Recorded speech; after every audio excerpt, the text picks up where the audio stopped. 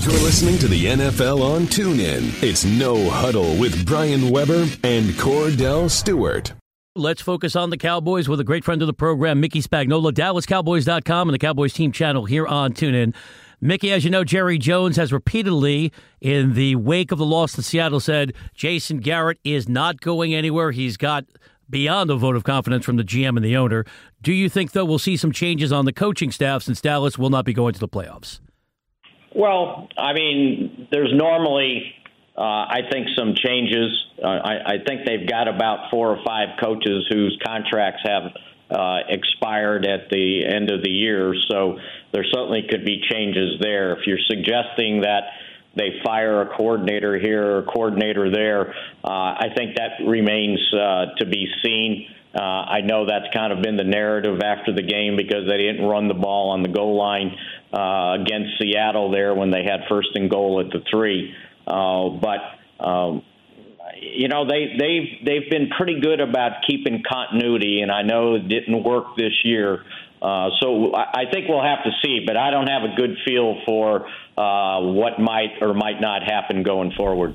Well, Mickey, the eye test somewhat tells it all, and the short passing, being a former quarterback and not opening up a little bit more sometimes, and not having a number one receiver, in my mind, truly makes it really tough when it comes down to creating some separation. But speaking of separation, you had Earl Thomas, safety for the Seattle Seahawks, walking with Coach Jason Garrett into the locker room. Give me that conversation and what you think's going to transpire from it, if anything. Yeah, I mean, I don't know what's going to happen from Seattle's end of that deal. I think he still has 1 year left on his contract. I think he was thinking that because of maybe the money he makes after that year's up, he may be looking for a job and certainly wouldn't mind coming back to Texas. As from a talent standpoint, I said, you know what, if he walked into the locker room with me, I'd have locked the door and said, you don't get to leave. You're staying here. I think he's that good, and he was awfully good in the ball game, but I don't know if anything comes of that. There's a lot of emotions that take place after a game, good, bad, otherwise, and that was one of the stranger ones I think I've seen in my days covering the NFL. Talking Cowboys with Mickey Spagnola, DallasCowboys.com, Cowboys team channel here on TuneIn. Mickey, Jason Witten says he's ready to play another season. We know he's going to the Hall of Fame. Does that decision surprise you at all? Not really. I know Jason, and again, I think we all have to be careful of things that are said very emotionally after a loss like that basically, even though there's one game remaining, ends your season.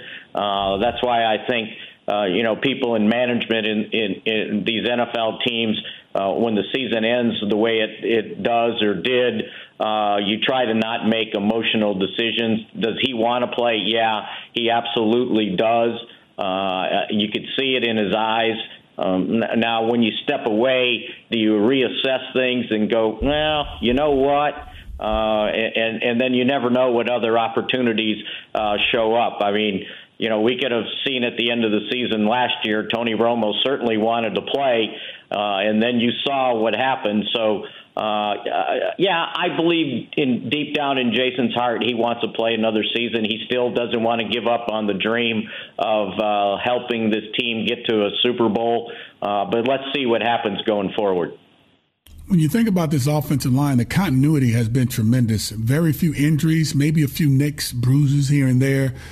But nothing that it would hold a guy out for a tremendous amount of time. Tyron Smith, give me your take on how they're going to handle him with his knee injury in the last game of the season. Yeah, I don't think he plays, obviously. And I think you saw the effects of when he plays and when he doesn't play, right? That was, basically he played one series. He played three plays. So basically he missed the entire game. So the 3 games he's missed, they lost all 3 of them, and they've really struggled with backups at left tackle. And there was far too many plays in that game on Sunday that were ruined because of the lack of protection on the left side of the Cowboys' offensive line. And you sit there and go, well, they still got 3 Pro Bowl offensive linemen out there. That shouldn't make a difference. Well, if you go back and look at the coach's film, it made a lot of difference. And they tried to give Byron Bell some help. Didn't do it on every play. Maybe should have.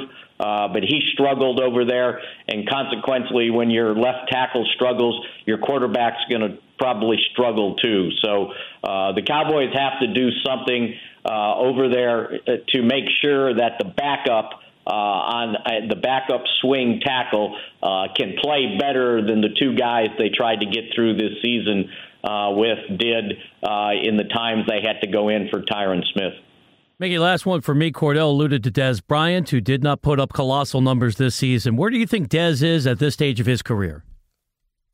This has been the strangest thing, because when we were in training camp and watching him and just seeing how hard he was working and how well he was playing, it was like, boy, this guy's ready for a breakout season. And then it never happened.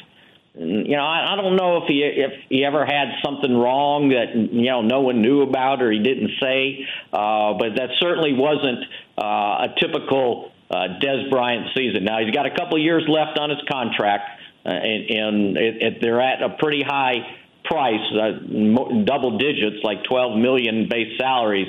But again, when you pay a guy the signing bonus that the Cowboys paid him, then you got to balance, because if you say, okay, that's it, we can't go forward with him, well, there's $8 million that would roll into your salary cap. So you kind of have to balance the base salary versus what's going to roll in as dead money.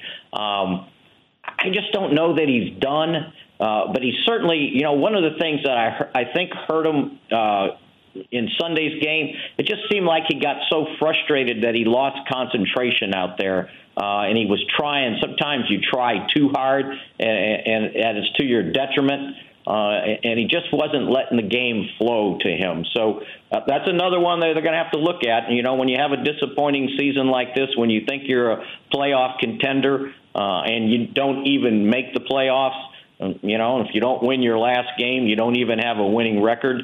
I think there's a lot of things that you have to sit back after a couple of weeks and try to figure out where you're going with this. They have to make a decision. Do they think he's on the downside of his career, or was it one of those seasons that you might have, that things just didn't flow well with this offense for most of the season? Mickey, we've really enjoyed our weekly conversations with you. Thanks so much for being a contributor to the program, and we'll look forward to chatting with you again when we get to the offseason. Okay, sounds good, guys. Thanks.